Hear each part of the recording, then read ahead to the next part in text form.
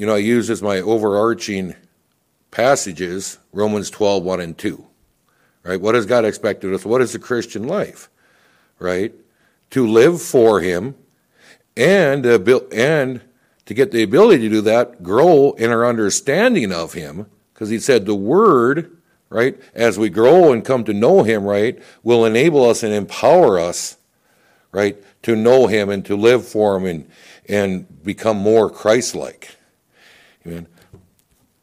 But as I'm going into talking about knowing God, and the reason I started this whole series about, us getting to know God is because it's really been a burden on me, and also someone that early in his Christian life fell into the charismatic movement and, was deceived into believing a lot of the completely erroneous and heretical doctrines that they teach.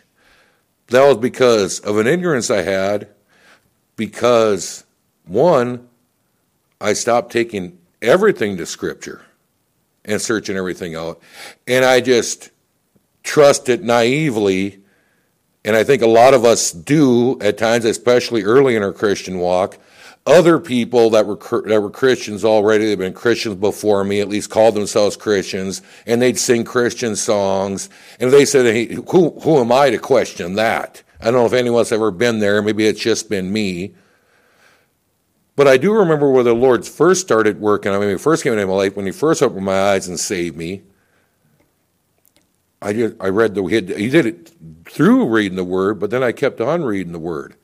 Of course, it's a good thing, right? There's reason for everything that happens. There's a good reason that he left me in jail for a while after I was saved. If many of you who know me and heard my testimony, he saved me while I was in a jail in Grand Forks, North Dakota. But I read his Word. And I didn't understand everything, but I read it. And I remember when I first walked in, first started partaking and, participating in the Word of Faith movement, I heard them use and twist a lot of Scripture passages. I didn't realize they were twisting, but I remember the first thing was I got this, I call it now a Holy Spirit check. Are yellow flags or red flags? At least then yellow flag, because I was, real young in the faith, but things like, that isn't, I don't think that's what that means, or that's not the way I understood that. The Scripture I had been reading and I had read. But I just chucked up as well. Who am I? I guess I'm the one who's misunderstanding.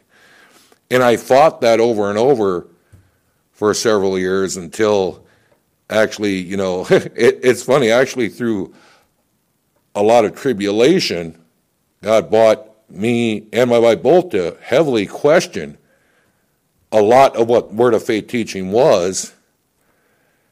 And eventually, he recovered me from it and brought me out of it by bringing me back to this Word. I could share this. I sat down over a several-day period, and pretty much every moment I was awake, I read through the Word of God again. And it was just like, it was like deliverance from all these false teachings. It's not that, we're never going to become perfect in that, but that's what he was, right? We got questions about it. We got doubts about things, bring it to the Word of God. Prayerfully through the Word of God. Amen. With that, because we've been, talking last week about since God is sovereign over all his creation, then that does mean all his creation. So whether you want to call it, as we talked about in some verses, right? I create light, I create, evil, right? I do all these things, and that creates the same creation you see in Genesis 1. It means he's responsible. We look at that when in Genesis, we saw that good example of God meant it for good. He weaved all those things together to bring about his predetermined decree that had happened before the foundation of the world. Even though he used secondary agents, right? He is not to be blamed for evil. He's not guilty of evil. He's not evil. The men's actions were, but he used them for good. But remember, the Bible teaches us, he did not react. Like when we talked about in Genesis, he did not react to Joseph's brothers, movements. Like when they planned to kill him and threw him into a pit. God didn't then go, I'm going to use this for my chance to, bring him to Egypt. No, that was already working out God's before plan that he was going to put Joseph in Egypt long before that ever happened. And then the traders that came along, the slave traders that came along that he sold them to, they didn't come upon by happenstance, right? That was all being worked out. But it wasn't God reacting to what they were doing. They were reacting and carrying out God's purpose. He was just using their desires, their evil desires to do so. But he meant it for good. They were carrying out his purpose. And in these things, their choices they made are real choices, right? We're accountable for every choice we make, right? Be it good or bad.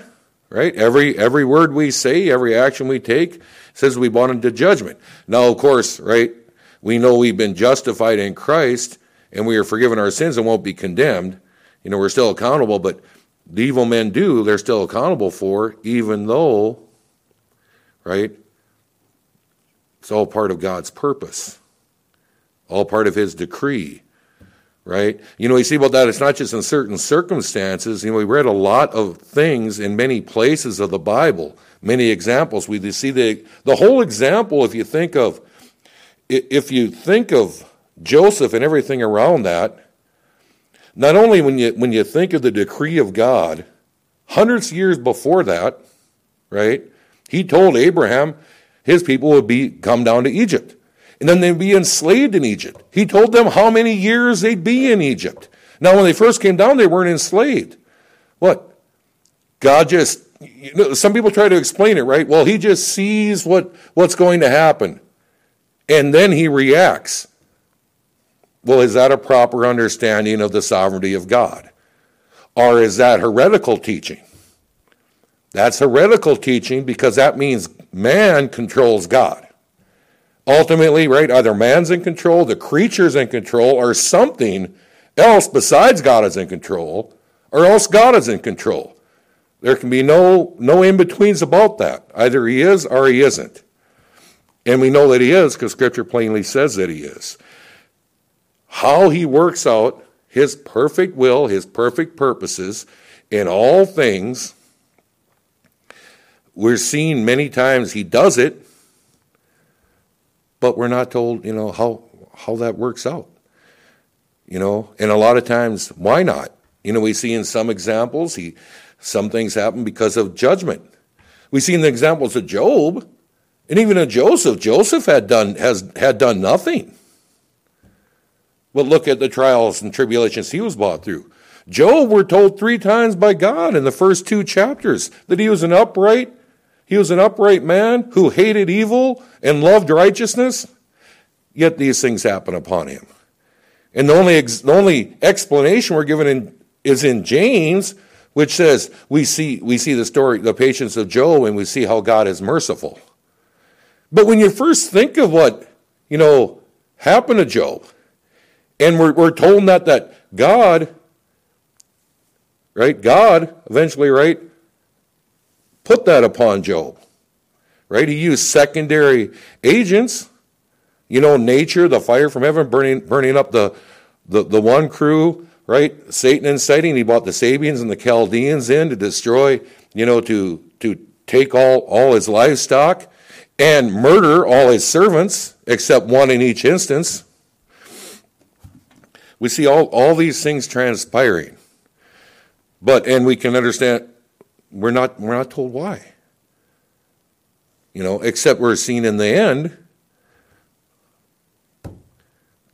Job comes to a better understanding and a humble submission.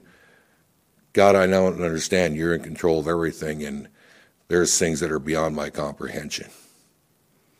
I repent.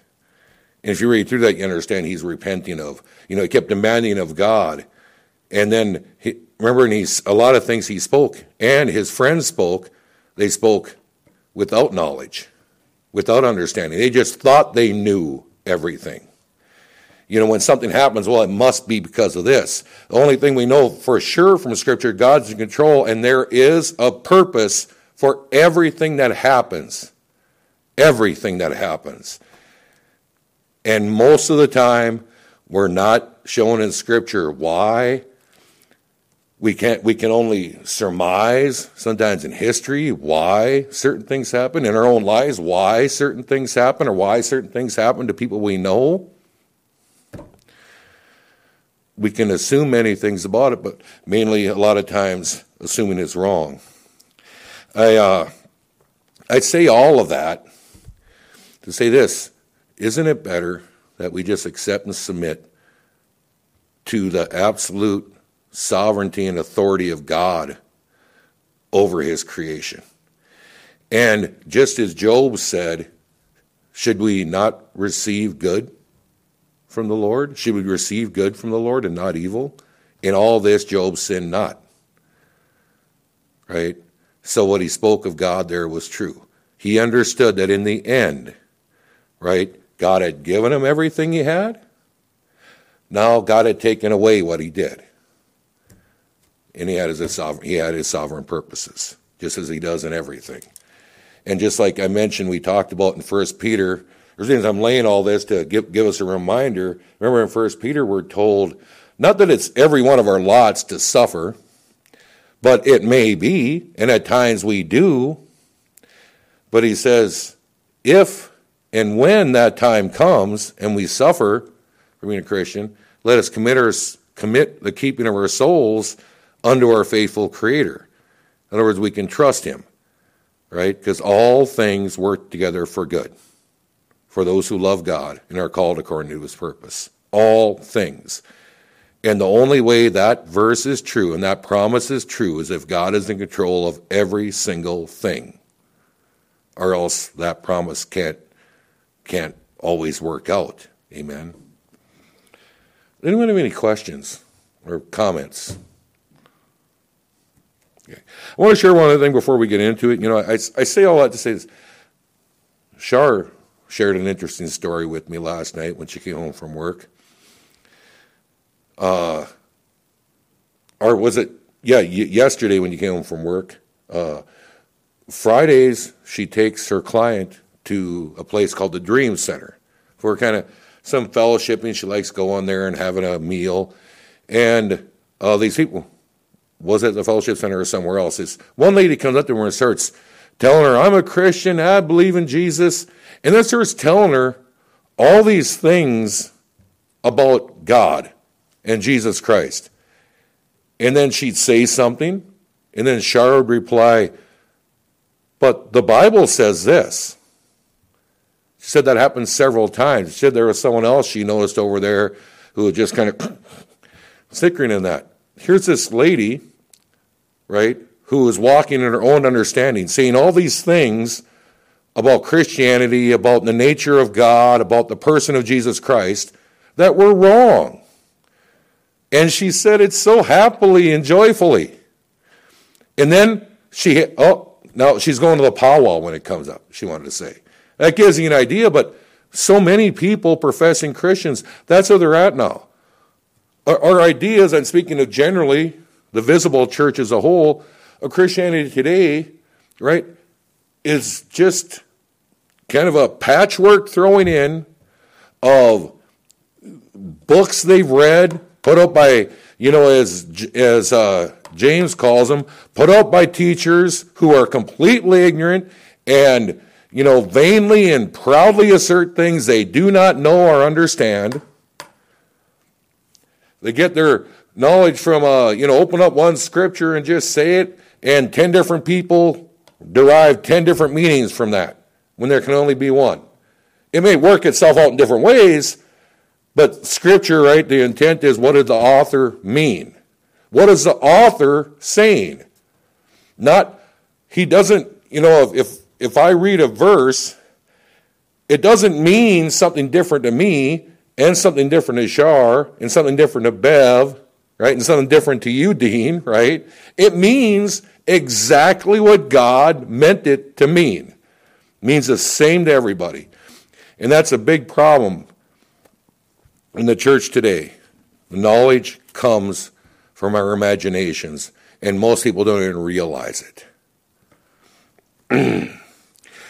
With that, I want to say one other thing before we go into these. I have mentioned that God is in charge, even the evil. And that evil, I'll say, you call calamities and that, but natural evil, think hurricanes, bad storms, pestilence, starvation, things that affect us on a physical level, be it, weather and germs and things like that. He's in control of that. I guarantee he was in control of this whole COVID thing, just as he was in control of the influenza epidemic over 100 years ago, by the way, which killed 10 times as many people, and they're all young. But anyway, I want us to understand he's in control. But even though when I look at these things, we can have an understanding, and I don't think most of us have a problem with that. Okay, I understand that he sends evil for judgment and evil for correction and evil things and tribulations upon his people for chastisement. Okay, I get that. But what about the evil men do? That I would, like people will say, well, someone goes up and shoots somebody. Just like recently we had someone open fire and killed a police officer in Fargo. Well, why did that happen? He was a good guy. And evil happened to him. I'll tell you, that wasn't God's control. And by the way, how are we to know what God's purposes may or may not have been in that? What were and are in that? Right? But it also the same thing as we saw, just as Joseph's brothers had evil desires and evil thoughts, and they had no idea, but God used that evil to carry out his purposes, just like he uses all evil acts. Just as I mentioned in there, when we look at the way Pharaoh, right, God hardened his heart, then we read that Pharaoh hardened his own heart, right? But let the people go. Think of all the evil Pharaoh inflicted upon the people of God, and the Egyptians did. But in the end, it was God using that evil, and then he brought judgment upon them. But just every act that happens is a purpose for every one of it. But God is not the author of evil, right? He's not to be, he's not condemned out of it. He's incapable of committing evil, right? But he uses that evil, and evil exists because he decrees it to be so. We just can't answer why, right? We can't answer why. There's a deep question. No one's been able to answer why. No true theologian who's looked through this throughout the centuries has finally had to admit, right, there's things about God, especially in this question, that we just cannot fully comprehend. And that's in every matter when we take it all the way out, but especially this one. Jonathan Edwards tried to deal with it, Martin Luther, John Calvin. Recently, R.C. Sproul, I just watched a deal of his.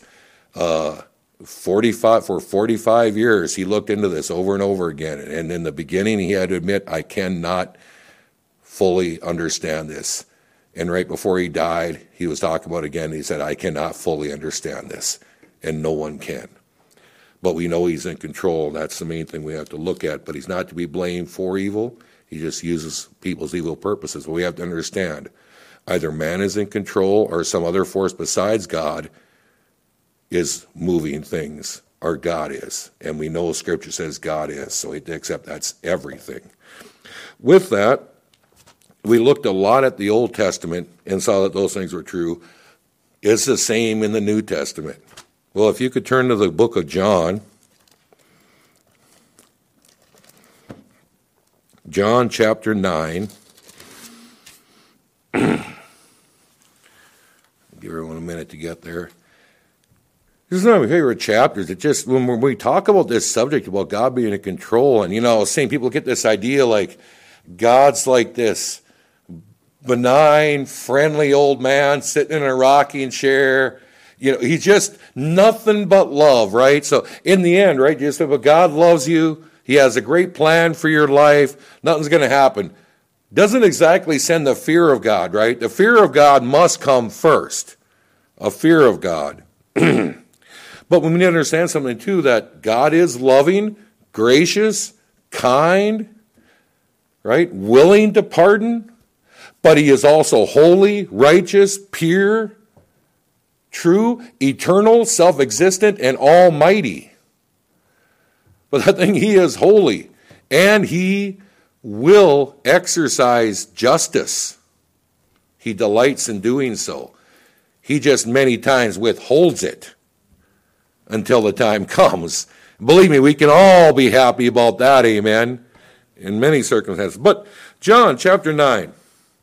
And as Jesus passed by, he saw a man which is blind from his birth.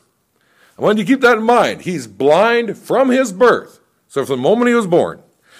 And his disciples asked him, saying, Master, who did sin, this man or his parents, that he was born blind? Just think of that statement for a minute. First of all, the child was born blind.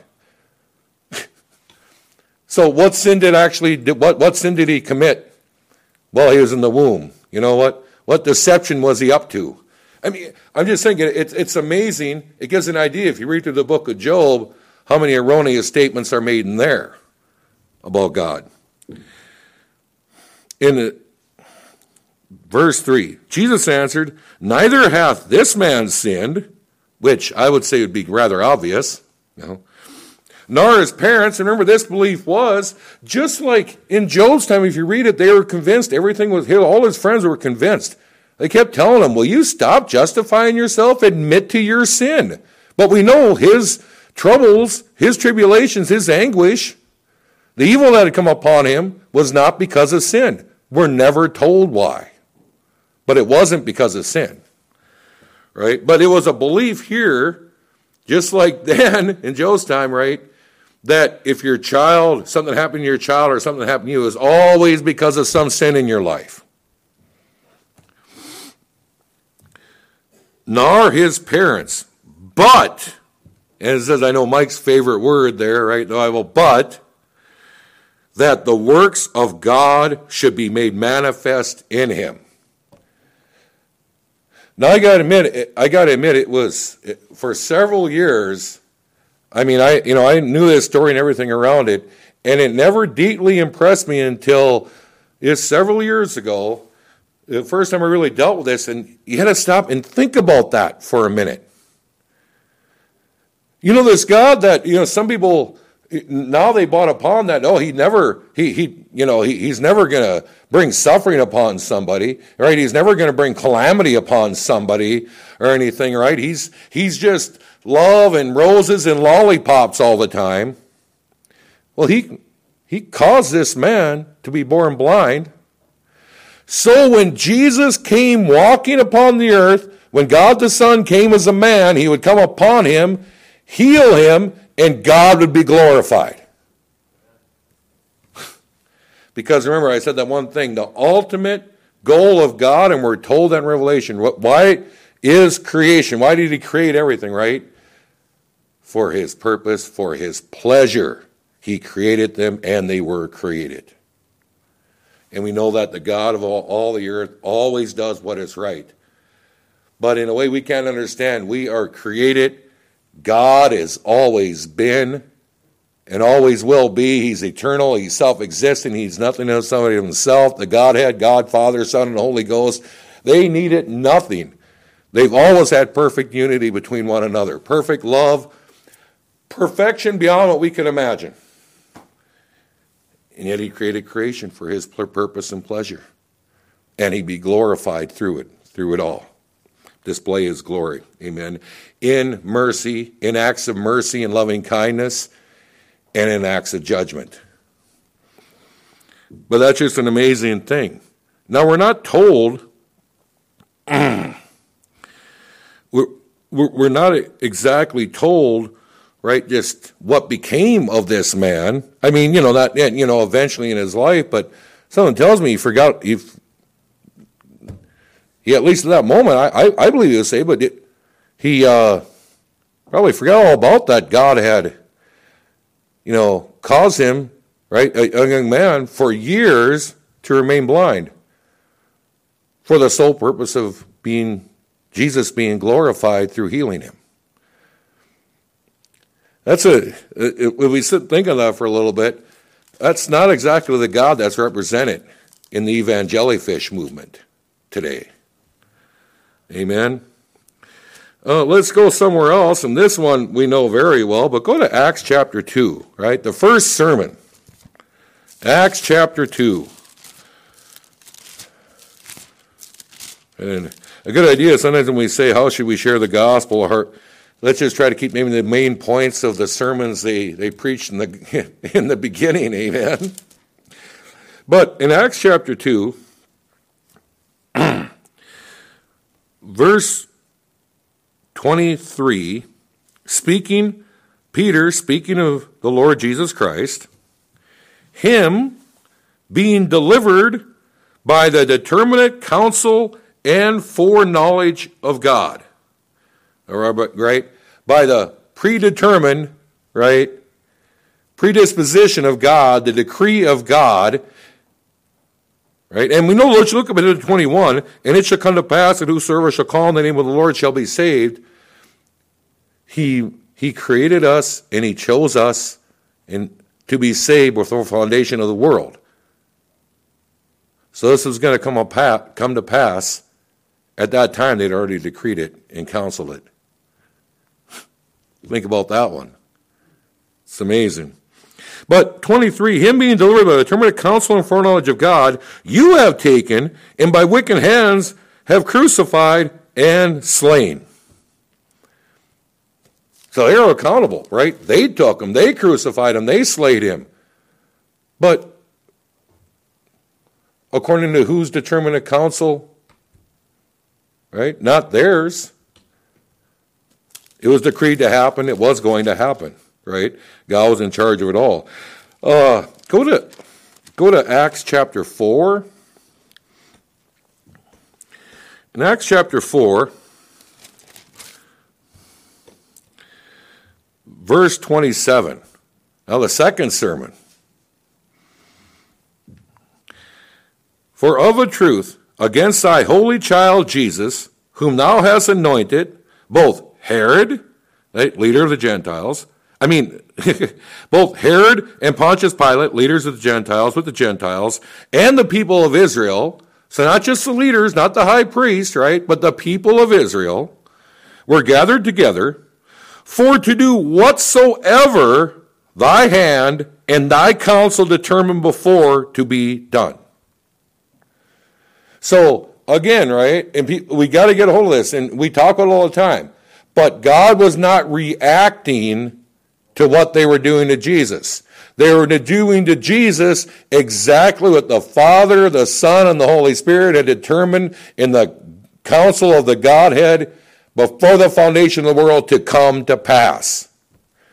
But they were all guilty for their evil deeds, but God was not evil in what he did. He just used their own evil desires and passions. And we just don't understand how God, right, is not to be held accountable for that, but he's in control of it all and uses it all. The Bible doesn't make it clear on that.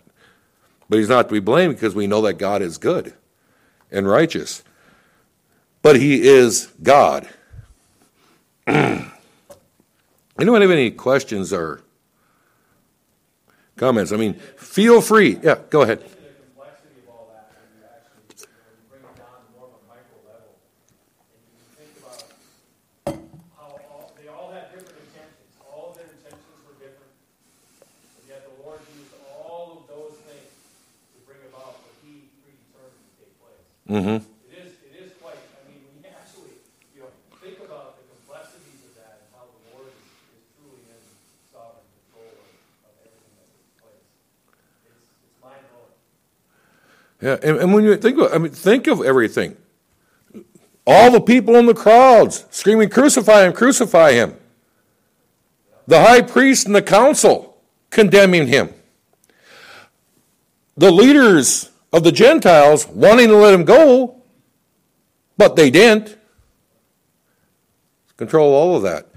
People says, well, man chose. Well, yes, man chooses. We make willing choices that we are accountable. They have consequences, right? But God's in control. God's in control of it all. And in the end, we say, well, that he commanded, and it was done, right? We see it predetermined. And we see when all the many, we only looked at some, when all the many things, just in the Bible we read.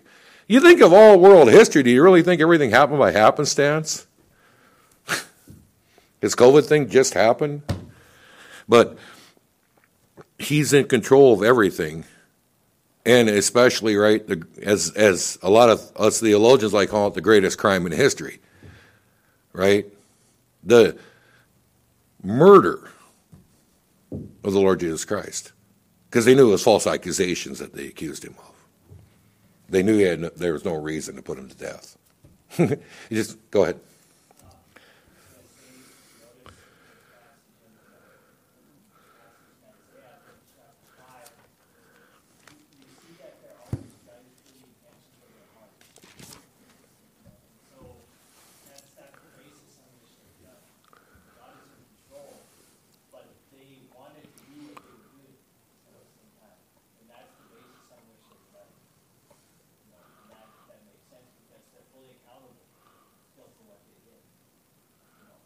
Amen.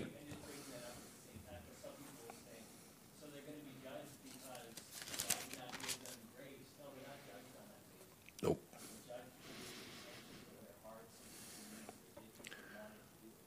Yep.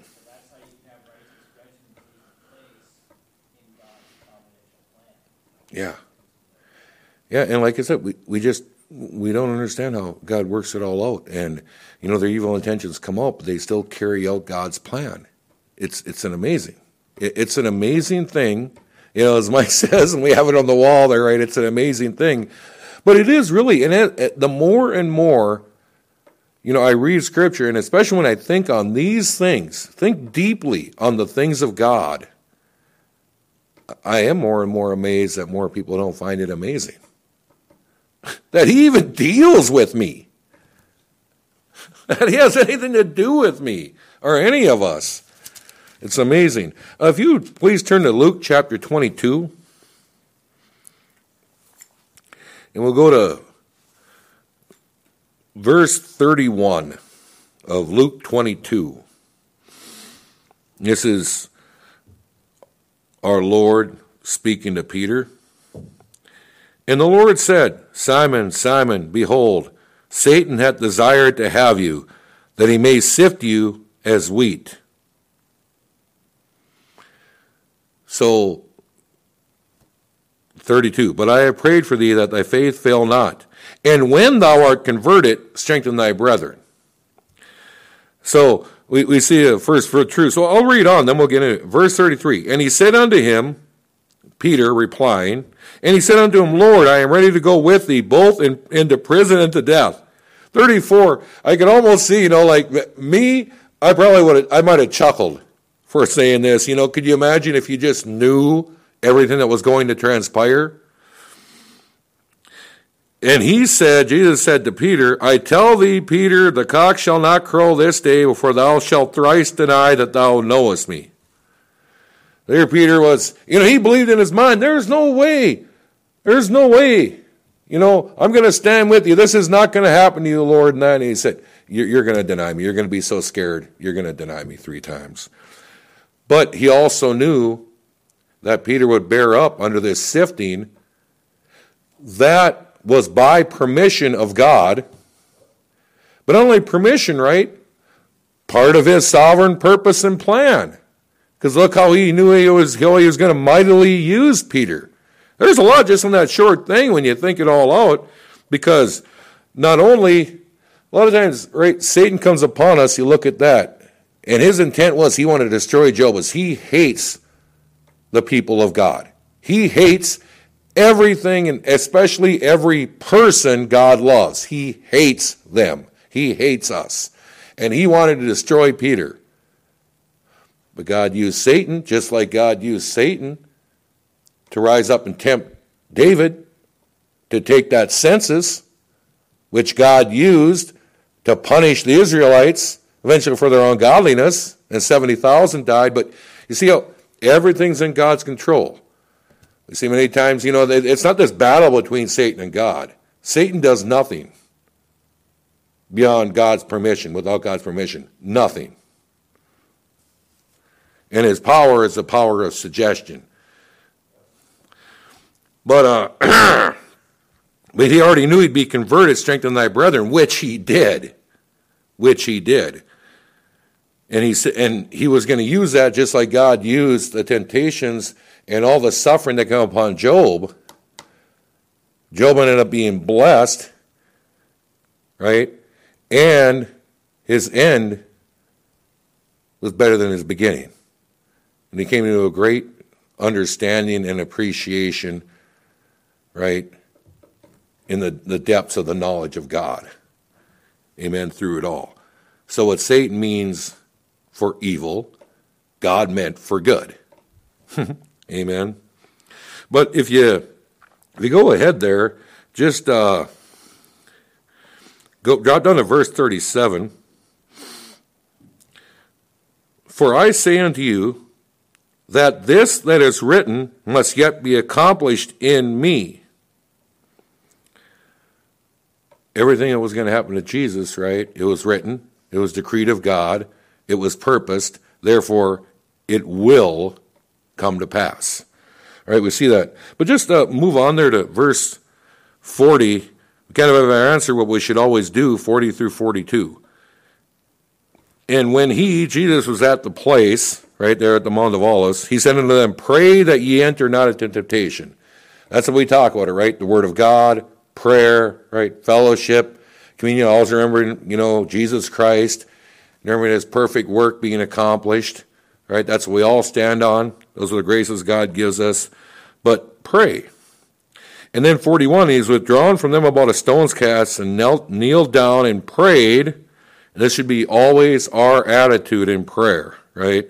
Saying, Father, if thou be willing, remove this cup from me. Nevertheless, not my will, but thine be done. And there's the overarching thing in all prayer and all our understanding. Lord, not my will, not my desire, because it's not about me.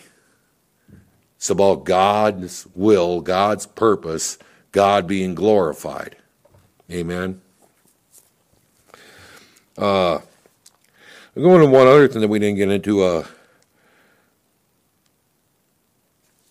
Go to book of Romans. We're running out of time here, but I want to leave us with some last thoughts about these. But Romans chapter 9.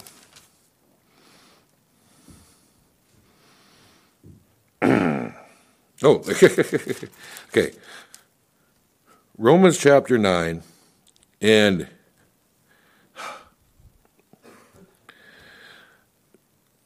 Paul is explaining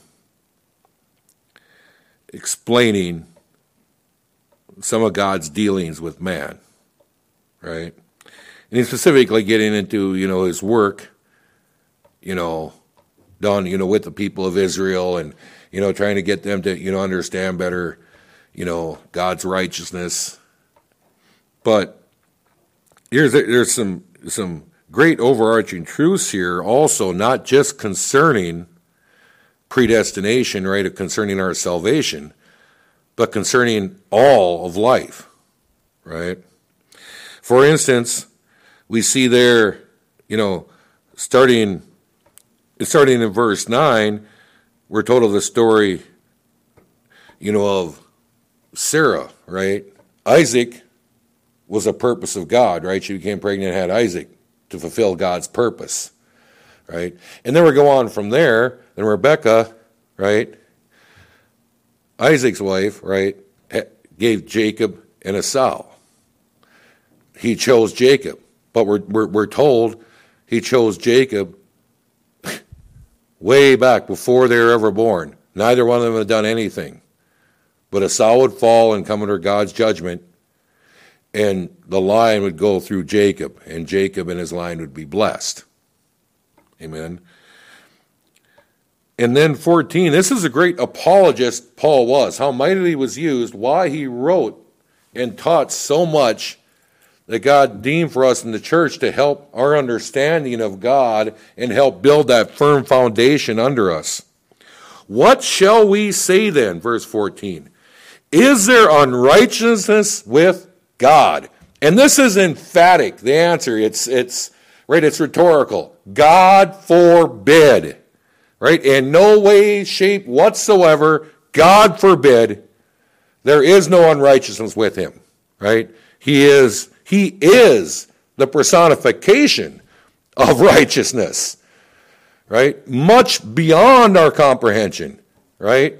He is righteous. For instance, he cannot lie. It's not that he chooses not to lie. He cannot lie because it's against his nature, because his nature is truth, justice, righteousness, purity. Right? That is his nature. That's who he is, and he's always been. Right? Verse 15, for he said to Moses, I will have mercy on whom I will have mercy, and I will have compassion on whom I will have compassion. So then it is not of him that willeth, nor of him that runneth, but of God that showeth mercy. In other words, think about that. It doesn't matter what you desire. It doesn't matter what your goal is. It doesn't matter what you're shooting for. I'm going, taking this beyond, and, it does touch a lot of more than just salvation. Though salvation is important, but God's ultimate purpose isn't just the salvation of man. It's his glorification in everything. Right? It's of God that showeth mercy. Right? For the scripture saith unto Pharaoh, even for this same purpose have I raised thee up, that I might show my power in thee, and that my name might be declared throughout all the earth. So he didn't raise him up just to deliver Israel. In the end, the overarching thing was that he would be glorified in all the earth through the destruction of Pharaoh and his army for the evil they did. And he used supernaturally the Red Sea. He used nature in that, where we see, creatures, the locusts, the frogs. We see him using, weather, as in hailstones, right? We see him using supernatural, but for the most part, he used secondary agents. Most of the time when he intervenes, when he works, the way he works in his creation is through his creation.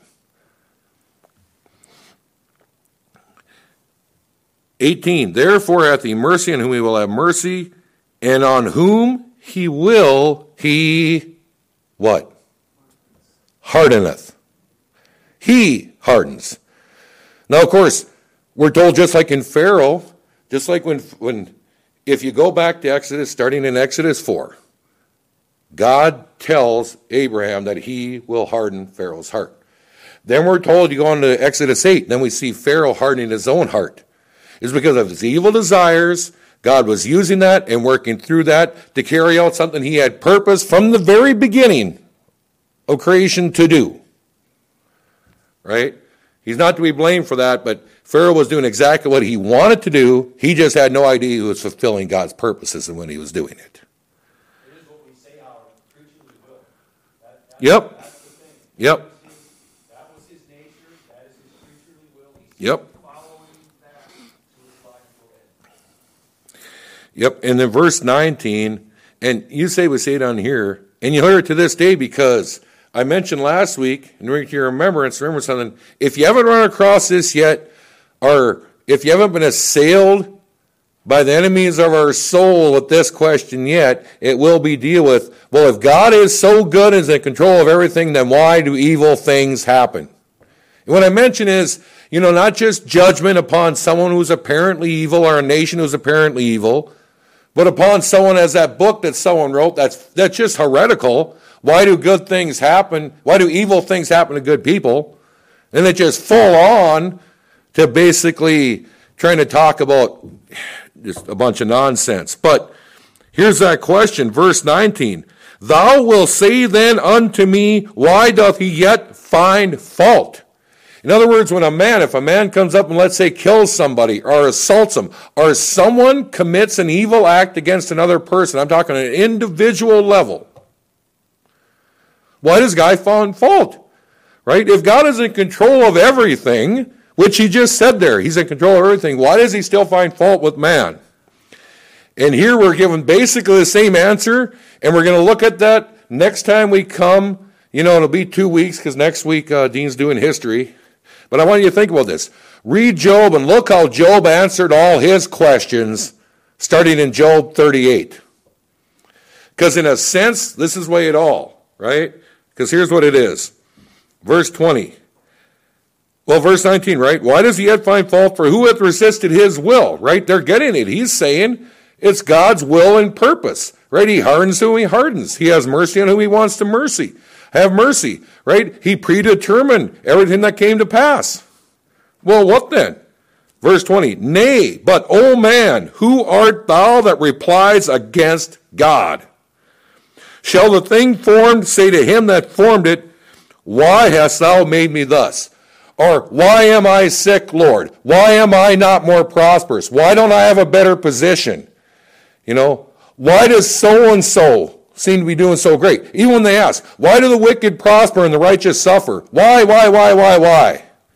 Go back to Job. Were you there when I created the foundations, Job? Answer me. We're not told why. But we do know through Scripture there is, sometimes we're told why, sin, everything else, but for the most part, we don't know why. But there's a purpose in God's plan for everything that happens.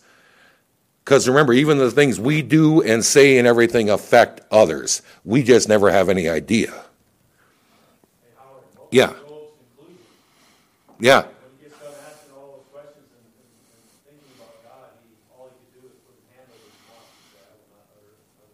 Yeah.